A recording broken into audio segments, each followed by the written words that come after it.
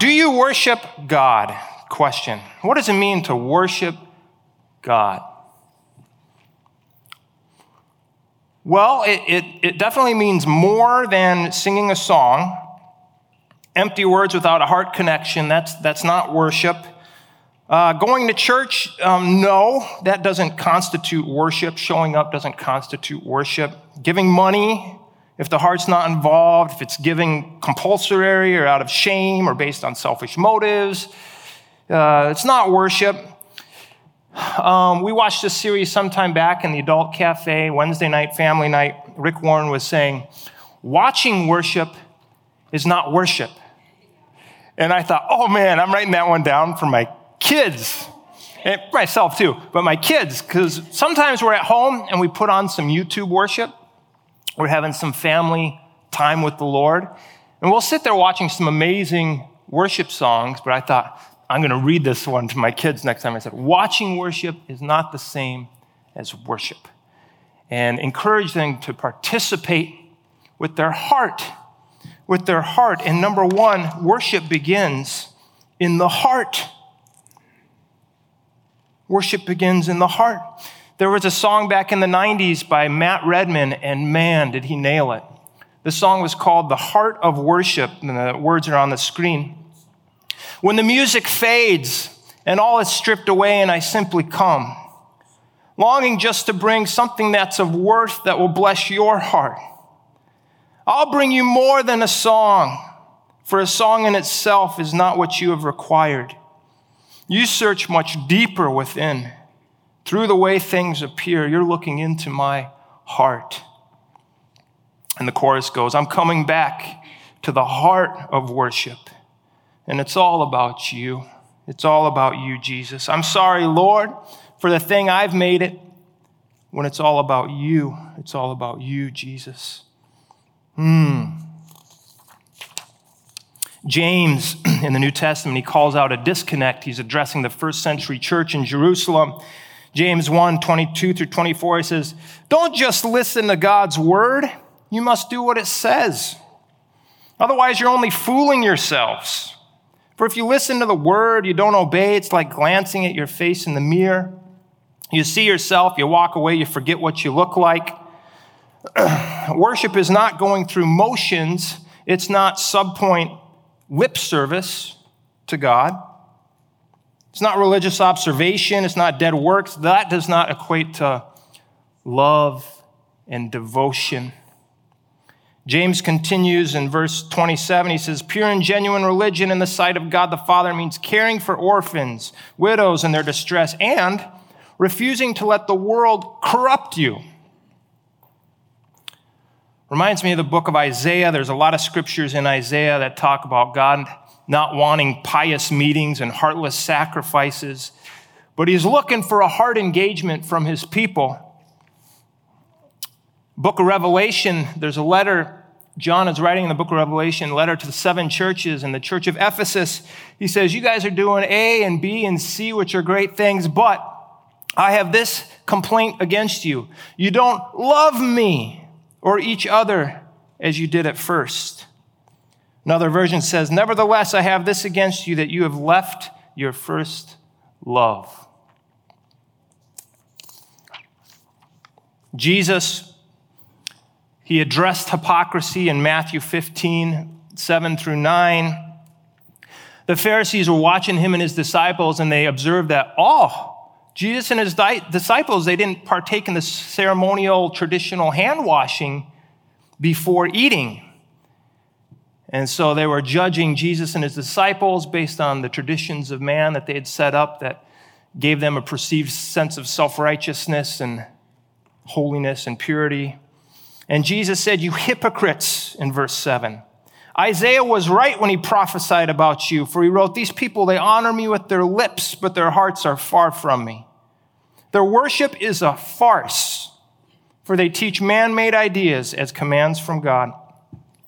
How many great churches, great church movements over the centuries have ended or have become casualties because of comfort or compromise or because they went from relational to religious and became ceremonial, religious rote, pharisaical. Worship begins in the heart, but it will not stay there. Worship should and will permeate our whole body. Deuteronomy 6:5. You must love the Lord. This was the 10 Commandments to the nation of Israel. You must love the Lord with all your heart, with all your soul, and with all your strength, your spirit, your mind, your emotions, your physical body. I remember 20 years ago going to a men's retreat. And we were at the men's retreat, and there was a message. There was just a person speaking to the men and said, men, a lot of us love God with a little bit of our spirit. We realize God loves us. He sent Jesus to die for us. We appreciate that. We love God in that manner. But we don't love God with very much of our mind, with our mental faculties, with the thoughts that we have and that we entertain throughout the day, or the study of God's word. We just don't love God with very much of our mind. And our strength throughout the day, the work of our hands, the posture of our personhood in worship to God, it's almost absent. And I remember when I first came to Life Church 15 years ago, that there was a gentleman, probably in his 60s, successful businessman, entrepreneur. And I remember him sitting right back in this section right here. And during worship, he would have his hands up and he'd be singing and praying. He was about 6'5", taller than me, and just praising God. And that was so impactful to me to see this man worshiping God undignified. And it was okay if people thought he was undignified. Worshiping God with his spirit, soul, body. 1 Timothy 2:8, in every place of worship, I want men to pray with holy hands lifted up to God, free from anger and controversy. Hands are symbolic of our life, our love, our work, our play, our interactions with our wife, our interactions with our children. With our hands, we drive our cars, we handle money. And so when we lift up our hands, we're symbolically surrendering to God. We're worshiping God. We're saying, all that I am, all that I have, I submit to you, to your care. I give you your worship. You're the great God, the great God. John 4:19 through 24, the Samaritan woman. Sir, the woman says to Jesus, I see that you are a prophet. Our fathers worshiped on this mountain. That was Mount Gerizim, Samaria. But you Jews say that the place where one must worship is in Jerusalem. Her mind is on traditional location, ceremony, religion. Jesus says, believe me, woman. Jesus replied, a time is coming when you will worship the Father neither on this mountain nor in Jerusalem. You worship what you do not know, and we worship what we do know, for salvation is from the Jews. But a time is coming, and now has come, when the true worshipers will worship the Father in spirit and in truth. For the Father is seeking such as these to worship him. God is spirit, and his worshipers must worship him in spirit and in truth. When Jesus came and he laid down his life for us, he said, all who believe in me will not perish, but have eternal life. He says, all who believe in me, I will put my spirit in them. And so all of a sudden, you have the spirit of grace and mercy, the spirit of Christ himself redeeming you, living inside of you. And you have the capacity to now worship God in a way that people in the Old Testament never had. The Holy Spirit of God living on the inside of you, making your spirit alive. That marriage between God's spirit and your dead spirit makes your spirit now alive and capable of worshiping God in ways that you could not prior to his coming. In spirit, with passion, open to the supernatural, dependent upon God.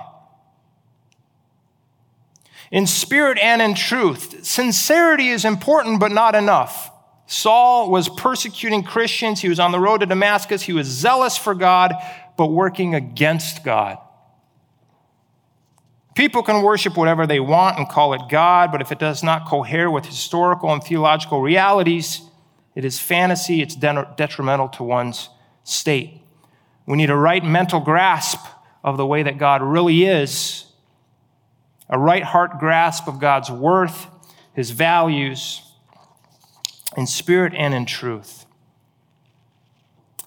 I thought of, when I hear that phrase, there's probably a lot of things we could talk about, a lot of great cross-references, but I thought of when we worship in spirit, but not in truth, I kind of think of a lot of emotion and fervor, but ultimately it's misdirected. I think of kind of back in the 80s, 90s when God was doing some supernatural things, amazing things, healings and miracles and signs of certain things. And there was an openness to the supernatural in the 70s, 80s. But the focus almost shifted from the gospel, and it shifted from sound doctrine to experiences. There's this focus on experiences that actually distracted from God's kingdom truths and his principles and holiness. When one worships in truth but not in spirit, something else happens. They miss the forest for the trees. We become full of knowledge, maybe, and pride. We grow confident in our doctrine, but our doctrine becomes empty of life. There is not a dependency upon the Holy Spirit. There's an absence of power, love, life. Things become dry, religious, rote, pharisaical. People leave no room for God to act in the moments because they already have an explanation intellectually, and they've ruled out and left out God's Spirit. I've said this before from the pulpit, but I met with a pastor some years back, and he said that he saw in the 70s, 80s that his Spirit was moving, and there was such cool things happening, involving even signs and miracles and healings of sorts. And he said, but then all of a sudden, that became the focus, and you started seeing shows on television, and you saw preachers taking advantage of these situations and trying to manipulate or recreate these spiritual moments, and a lot of fakery. And it left a bad taste in a lot of mouths, including myself, growing up in the 80s. And I saw some of that, and I thought, I don't want anything to do with that. And so the church threw the baby out with the bathwater, and the pendulum swung from the openness to the Spirit of God. We thought, okay, we're done with that craziness, because we see some people barking like dogs, and there's things, and they say it's of God, and it's completely distracting from the gospel of Jesus Christ and God's principles and his promises and sound doctrine. And so the pendulum swung way over, where everybody then switched and started going to churches that are doctrinally rich and strong and grounded, and great study of Scripture, great hermeneutics, except there was a closing off to the things of the Spirit of God. And we were we have our principles, we're going to live by our principles, and we don't have an openness in our heart to maybe a movement or something that God might want to do in the moment. The power of God, the life of God, his Holy Spirit working. And so this pastor that I talked to, he says, my prayer is that this next generation will be one that marries the two, that worships God in spirit and openness, and a longing and an expectation and a willingness, and yet grounded in God's doctrinal truths, married one to another, worshiping God in spirit and in truth. So, Summarizing that first point, worship begins in the heart. True worship begins in the heart, but it involves the spirit, the soul, the body. True worship is not empty or misguided confessions or proclamations. It is accomplished through the Spirit and in truth. True worship constitutes love and devotion according to truth that will inevitably express itself externally through, number 2, worship expresses itself externally through the fruit of our lips. Hebrews 13:15 talks about our words. It talks about our mouth. It says, therefore, let us offer to Jesus a continual sacrifice of praise to God, proclaiming our allegiance to his name. Confession, praise, proclamation. You are great, God. You are awesome, my Lord. Speaking truth to the Lord, confessing sins to the Lord, praising him, honoring him. Worship shows up in the way that we talk and what we talk about.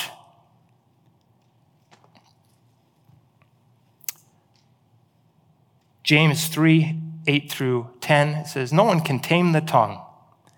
It is a restless, it's evil, it's full of deadly poison. Sometimes it praises the Lord and Father, and sometimes it curses those who've been made in the image of God. And so blessing and cursing come pouring out of the same mouth. Surely, my brothers and sisters, this is not right. Guys, one way that we worship God is by everything that comes out of our mouth all day long. Ephesians 4:29, don't use foul or abusive language. Let everything you say be good and helpful, so that your words will be an encouragement to those who hear them.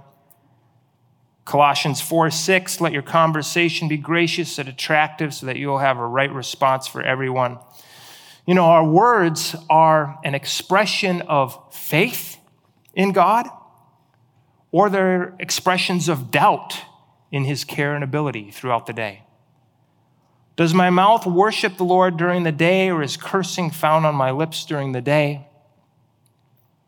Are my words expressions of faith or doubt throughout the day? I'm not going to answer that. God help us.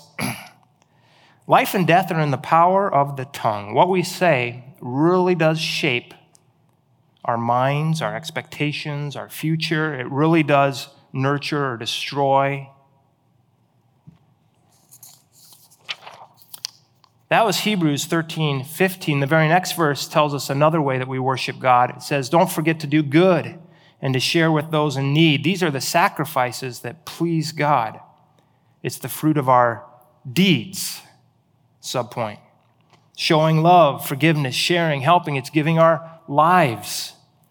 Giving our lives. Romans 12:1. And so, dear brothers and sisters, I plead with you to give your bodies to God. Just give them to God because of all he's done for you. Let them be a living and holy sacrifice, the kind he will find acceptable. This is truly the way to worship him. It's saying, God, here I am. You use me today. Do with me what you will today. There was the bracelet back in the day, and it said what? What would Jesus do? WWJD. Yep. It was a good bracelet. It was a good reminder. If you only live for yourself each day, there's a disconnect. Your worship is dysfunctional. Ask God for forgiveness. Ask him to show you what he wants you to do throughout the day. The problem is that we're selfish. We often don't want to worship. We don't want to worship with our mouth. We don't want to worship with our deeds. We want to cater to ourselves or do what's comfortable. And that's number 3. Worship needs to be cultivated. Worship needs to be cultivated. In fact, David, mighty warrior David, sometimes he did not feel like worshiping. He wrote a lot of psalms, but some of his psalms were when he did not feel like worshiping, and he would take his spiritual hand, place it on his fleshly neck, and he would say, let all that I am praise the Lord.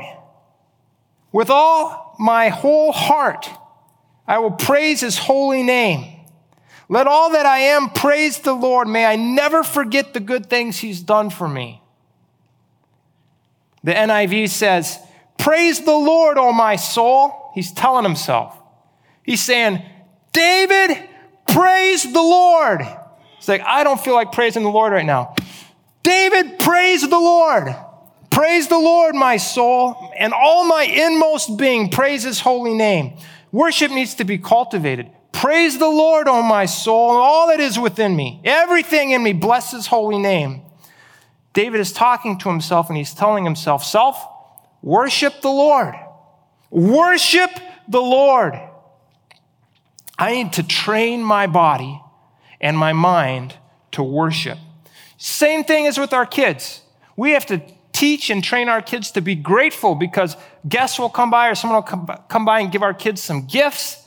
And they're like, cool, thanks. And they're off playing. I'm like, dude, this person just spent a lot of money on you. You need to say thank you. You need to show some gratitude. We train our children to have hearts of gratitude and awareness. We have to train our minds and our bodies to worship the Lord and say, self, praise the Lord. Praise the Lord. Get with the program, Travis, and praise the Lord. My spirit's ready. My spirit has been married to Christ. My spirit is always praising God. But it has to take authority over my flesh and my mind, and I need to allow it to do so and get the rest of myself in line to praise the Lord. Why is it important to praise God out loud? It's important to train our bodies to align with our spirit and not vice versa. When we let our minds and our bodies train our spirits, that's putting the caboose in front of the engine. That's messed up. That's the cart in front of the horse. It's important not to just worship when we feel like it. I mean, do you just brush your teeth when you feel like it? I hope not. I hope not. We need to stay disciplined. It's important not to worship half-heartedly all the time, but rather wholeheartedly. Worship is not at all about feelings. Although they will often follow our worship. Sometimes I have an overflow, right? Something it happens awesome, or I have a revelation of who God is, or he comes through for me in some manner, my family, and I can't help it. I'm just like, thank you, God. Yeah, awesome, Lord. Thank you, Lord. And that's an overflow, and that's great. But a lot of times, I have to force myself like David. I have to train myself like David to worship. We have to do that. We can worship God in confidence that he hears us and he receives our worship, whether we feel like it or not, whether we feel like he's close or not close. It's not based on our feelings. Our feelings are very inaccurate. They're very unreliable. But God inhabits the praises of his people. Ways to worship publicly, corporately, privately, sometimes with voice and energy and physical movement. Listen, sometimes we're stuck in a funk and we need to shout and march around in our kitchen. Sometimes we're in a funk and we're having our little devotions every day and we sit in our couch and we read our chapter for the day or our devotion for the day, but we're kind of stuck in a funk, and what we need to do, I love you, Lord. I worship you, Lord. I praise your holy name, because we're stuck in a funk, and we need to combat apathy, lethargy, discouragement. We need to riot in the spirit. We train our bodies. Get our bodies in line and our minds and our mouths. Get them in line. Sometimes the correct posture of worship is stillness and quietness. Be still and know that I am God. Let my words be few. Sometimes things are loud, life is loud, and the world is spinning. And we need to get alone on our face before the Lord and be quiet and still for hours. And that is worship. Both of those scenarios are worship, and it's expressions of faith. Isaiah 30, verse 15, this is what the sovereign Lord says, the Holy One of Israel. Only in returning to me and resting in me will you be saved. In quietness and confidence is your strength. So there's a posture of the heart before the Lord. It's less religious, it's more relational. It's a heart reaching out in faith. It's a surrendering of one's will. It's a reliance and trust in God's ways and his timing. It's an obedience to his instruction. Worship needs to be cultivated. We have to train ourselves. And I heard a sermon that has stuck with me for 20 years now. I heard it when I was 20 years old. And it was based on Exodus 15:21. Actually, the entire chapter of Exodus 15 is after the Israelites have come out of 400 years of slavery. They've crossed the Red Sea, and God delivered them from the armies of Pharaoh and the Egyptians. Children of Israel, they passed through on dry land. The sea opened up. Amazing miracle of God. And then it closed in on the armies of the Egyptians, destroying them. And in Exodus 15, we see for 20 straight verses, praise and worship songs from the Israelites, thanking God for the deliverance and the victory and the freedom. And it's just an overwhelming overflow. And it ends with verse 21 with another chorus. And this is Miriam, Moses' sister. She sang this song. It says, sing unto the Lord, for he has triumphed gloriously. He's hurled both the horse and the rider into the sea. And I don't know, as a kid and going to church, I sang that song. We sang a rendition of that song. I will sing unto the Lord, for he has triumphed gloriously, the horse and the rider thrown into the sea. And we sing it over and over and over and over again. But this is what captured, and this is what I remember from 20 years ago. It wasn't that, it was this. What song did they sing on the other side of their problem, of the Red Sea? And Exodus 14, the prior chapter, shows us what song they sang. Let's look at this. Verse 10, as Pharaoh approached, the people of Israel looked up and they panicked when they saw the Egyptians overtaking them. They cried out to the Lord and they said to Moses, ready for their great song? Why did you bring us out here to die in the wilderness? Weren't there enough graves for us in Egypt? What have you done to us? Why did you make us leave Egypt? Didn't we tell you that this would happen while we were still in Egypt? We said, leave us alone. Let us be slaves to the Egyptians. It's better to be a slave in Egypt than a corpse in the wilderness. What song are you singing when there's trouble in front of you? Sing the right song on the right side of the problem. That's a mark of Christian maturity when you can sing the right song on the right side of the Red Sea. They sang the right song on the flip side, and that was easy to do. How cool would it have been if they had sung that song prior to crossing the Red Sea? Sing the right song on the right side of the problem. That's a mark of Christian maturity, and that is where we're going, church. We're becoming a people that lives not by sight, but by faith. We walk by faith and not by sight. Our confidence is in the Lord. We can stare at problems and clouds and discouragement, and we can sing praise to God in faith. Worship is the opposite. Well, let's do this. Number 4, worship should lead us. Worship should lead us. Worship is the opposite of murmuring, complaining, doubting, fearing. We can't take the land. Our finances are bleak. Complaining is worshiping the devil.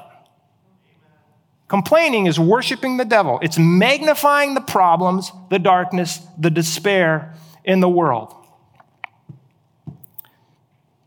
It's not glorifying God. God looks for moments of faith to seize upon. Boom. In fact, 2 Chronicles 16:9, the eyes of the Lord, they search through the whole earth in order to strengthen those whose hearts are fully committed to him. God is looking for someone to bless, to strengthen. In a powerful way, I think of Joshua and Caleb spying out the promised land. Think about Peter initially getting out of the boat, walking on water because his eyes are fixed on Jesus. He's dancing on the waves until he gets his eyes off of Jesus. But worship is an activation of trust and reliance. That's what it is. Worship, listen to that, is an activation of trust and reliance and faith. A friend of mine is having a particularly difficult day, and so he went to worship. He went into his bedroom and locked the door, and he said, I worshiped God for 2 hours, and I just worshiped and worshiped, and he said, by the end of the 2 hours, God was so big, it didn't even matter that I existed. I cared nothing about myself at all in any way. It would have mattered if I was not alive.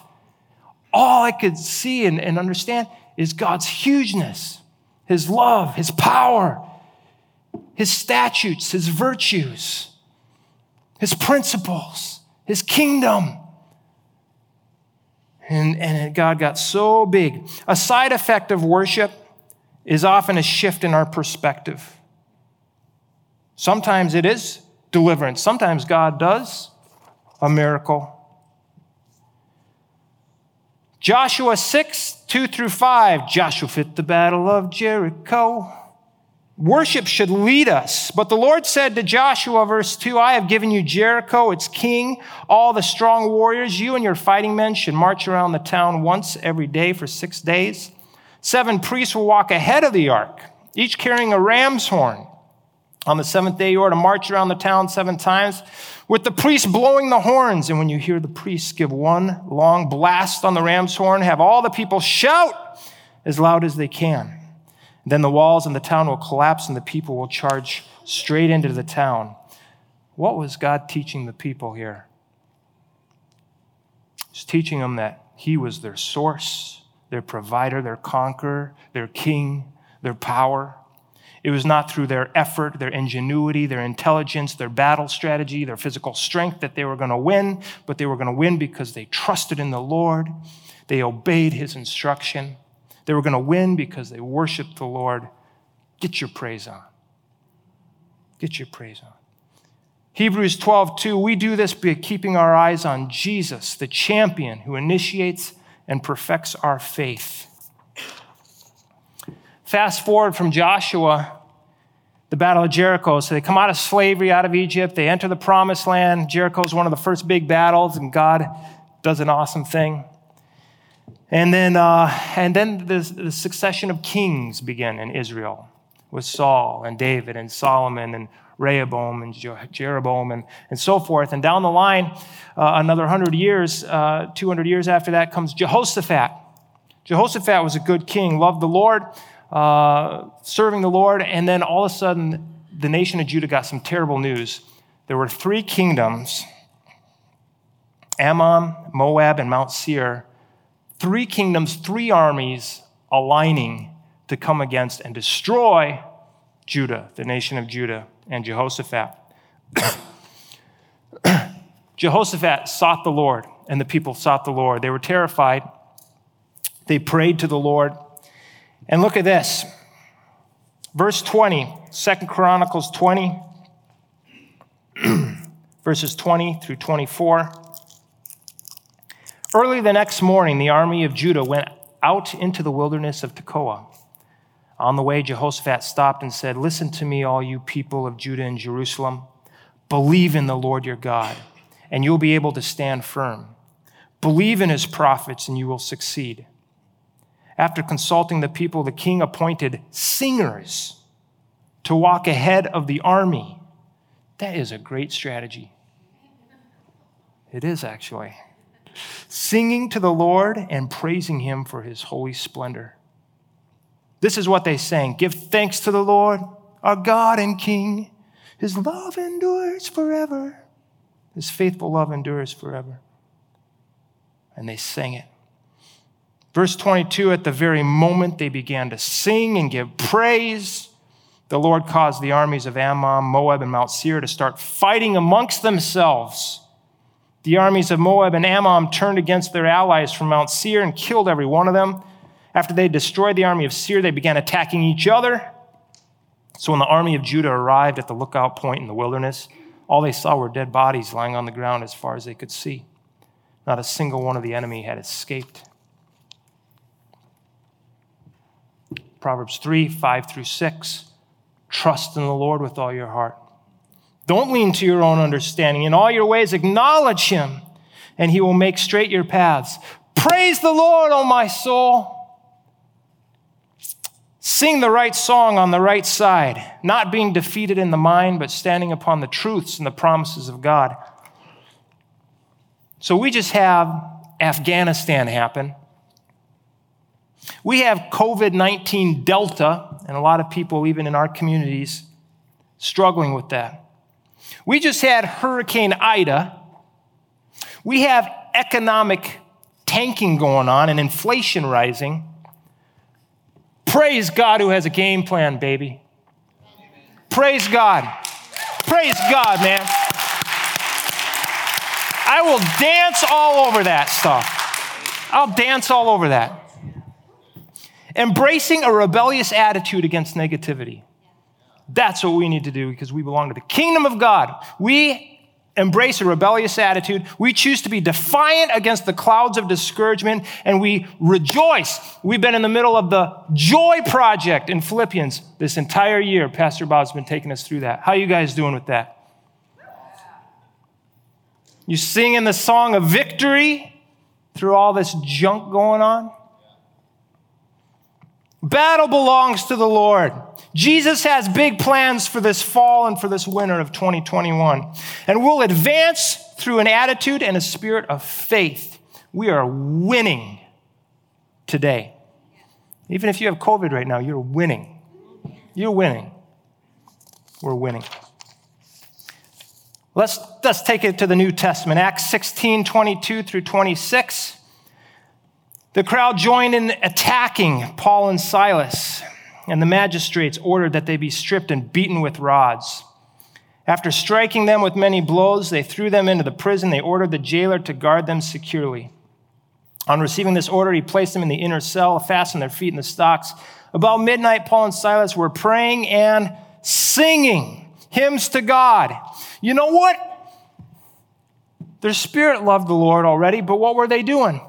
They were making their mind and their body praise the Lord. In stocks. I would be like, I don't feel like it. I'm just kind of trusting the Lord in my heart. And other prisoners were listening to them. Suddenly, a strong earthquake shook the foundations of the prison. At once, all the doors flew open. Everyone's chains came loose. For we wrestle not against flesh and blood. Yeah, they posted that on Facebook. Took a selfie. Yeah. Go to the next one. There, that's the right slide. Yeah. Oh, man. We have an enemy, Satan, spiritual forces of darkness that stand in opposition to God and his people. We can't win the battle by fighting on his terms. God gives us a different set of weapons to use. It's prayer. It's our testimony. It's our worship. It's the word of God. It's the precious blood of Jesus, by which we already have won the victory. We can't win our battles the world's way. We win through following God's battle plan. We live by radical worship. We praise God for his largeness, his worthy. It doesn't mean, friends, it doesn't mean that we feel strong in the moment.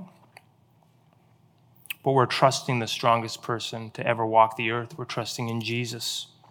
Not trusting our feelings, but we're trusting in God, who's proven himself faithful and true. Finally, number 5 in your notes today, worship means embracing our calling. And immediately I think of Esther in the Old Testament. Chapter 4:14. Her uncle Mordecai telling her there's a plan for all the Jewish people to be killed in Babylon. At the time, she's queen, and Mordecai is telling her that she needs to approach the king. She's going to have to do something very courageous, and it could mean the end of her life. But he says, if you keep quiet at this time like this, deliverance and relief for the Jews will arise from some other place, but you and your relatives will die. Who knows if perhaps you were made queen for such a time as this? And that's a question we can all ask ourselves. Not that I'm a queen, but I'm here in this spot in Mount Horeb with my family and my circles of influence for such a time as this. God has me here right now for such a time as this for his purposes. Jeremiah 1:5, God talking to Jeremiah, he says, before I formed you in the womb, Jeremiah, I knew you. Before you were born, I set you apart. I appointed you as a prophet to the nations. God had a plan for Jeremiah. God has a plan for you. Right now, as a grandpa, as a grandma, God has a plan for you right now for such a time as this. As a mom, as a dad, as a son, as a daughter, right now, right here, in the midst of 2021, God has a plan for you right now for such a time as this. Before I formed you in the womb, God had plans, purpose, nobility written on you. John 15:16, you did not choose me, Jesus said. He says, but I chose you, and I appointed you that you might go and bear fruit that will last, so that whatever you ask in my name, the Father will give you. Finally, Romans 12:6-7, we have different gifts. All of us do. Different gifts according to the grace given to each of us. If your gift is prophesying, then prophesy in accordance with your faith. If it's serving, then serve. If it's teaching, then teach. God, subpoint, has opportunities for me. Worship means embracing our calling. If you're a mom or dad, you're chosen to be a mom and dad. If you're a teacher, a worker, a helper, a business person, you are chosen. Embrace your circle of influence, being intentional with that which God has entrusted to you. That is worship. And bear fruit, baby. Bear fruit. God created us to bear fruit. Today, what is God saying to you? How have you been convicted or challenged or encouraged in regards to worship? Worship is love and devotion. It's a response to the Lord. It begins in the heart. It's in spirit and truth. It reveals itself through our words, our deeds. It needs to be cultivated. Our mind and our bodies have to be trained and disciplined. We want to sing the right song on the right side. Worship should lead us. Worship means embracing our calling that God has given us, each of us, unique, important.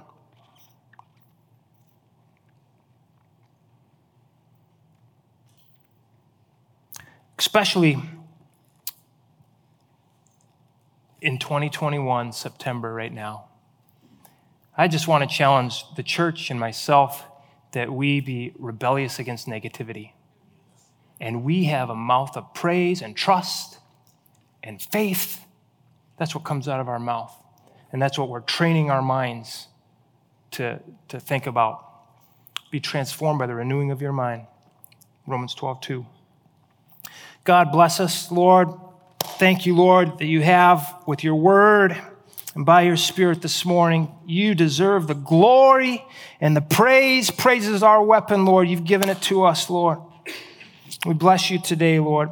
I pray for those that are hurting. I pray for those that are in difficult situations right now, Lord. In our congregation, in our communities of South Central Wisconsin. Pray for our nation, Lord. We need your mercy, Lord. We need people of Christians, Lord, true Christians, to be in positions of influence, making a difference. We ask for your help, Lord.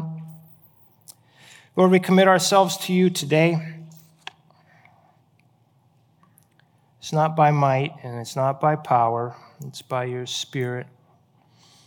It's not by us pulling ourselves up by our bootstraps and us acting strong. Lord, it's us acknowledging that you're our source, you're our provider. It's us responding to your promises and your presence. And so we entrust ourselves to you today, Lord. We entrust ourselves to you. Hallelujah, that in your perfect time, Lord, you make all things beautiful in your time, your ways and your timing. Give us spiritual eyes to see, Lord, what you'd have us to see, to have the right perspectives. Oh, God. Give us your vision, Lord, your winning vision. Hallelujah.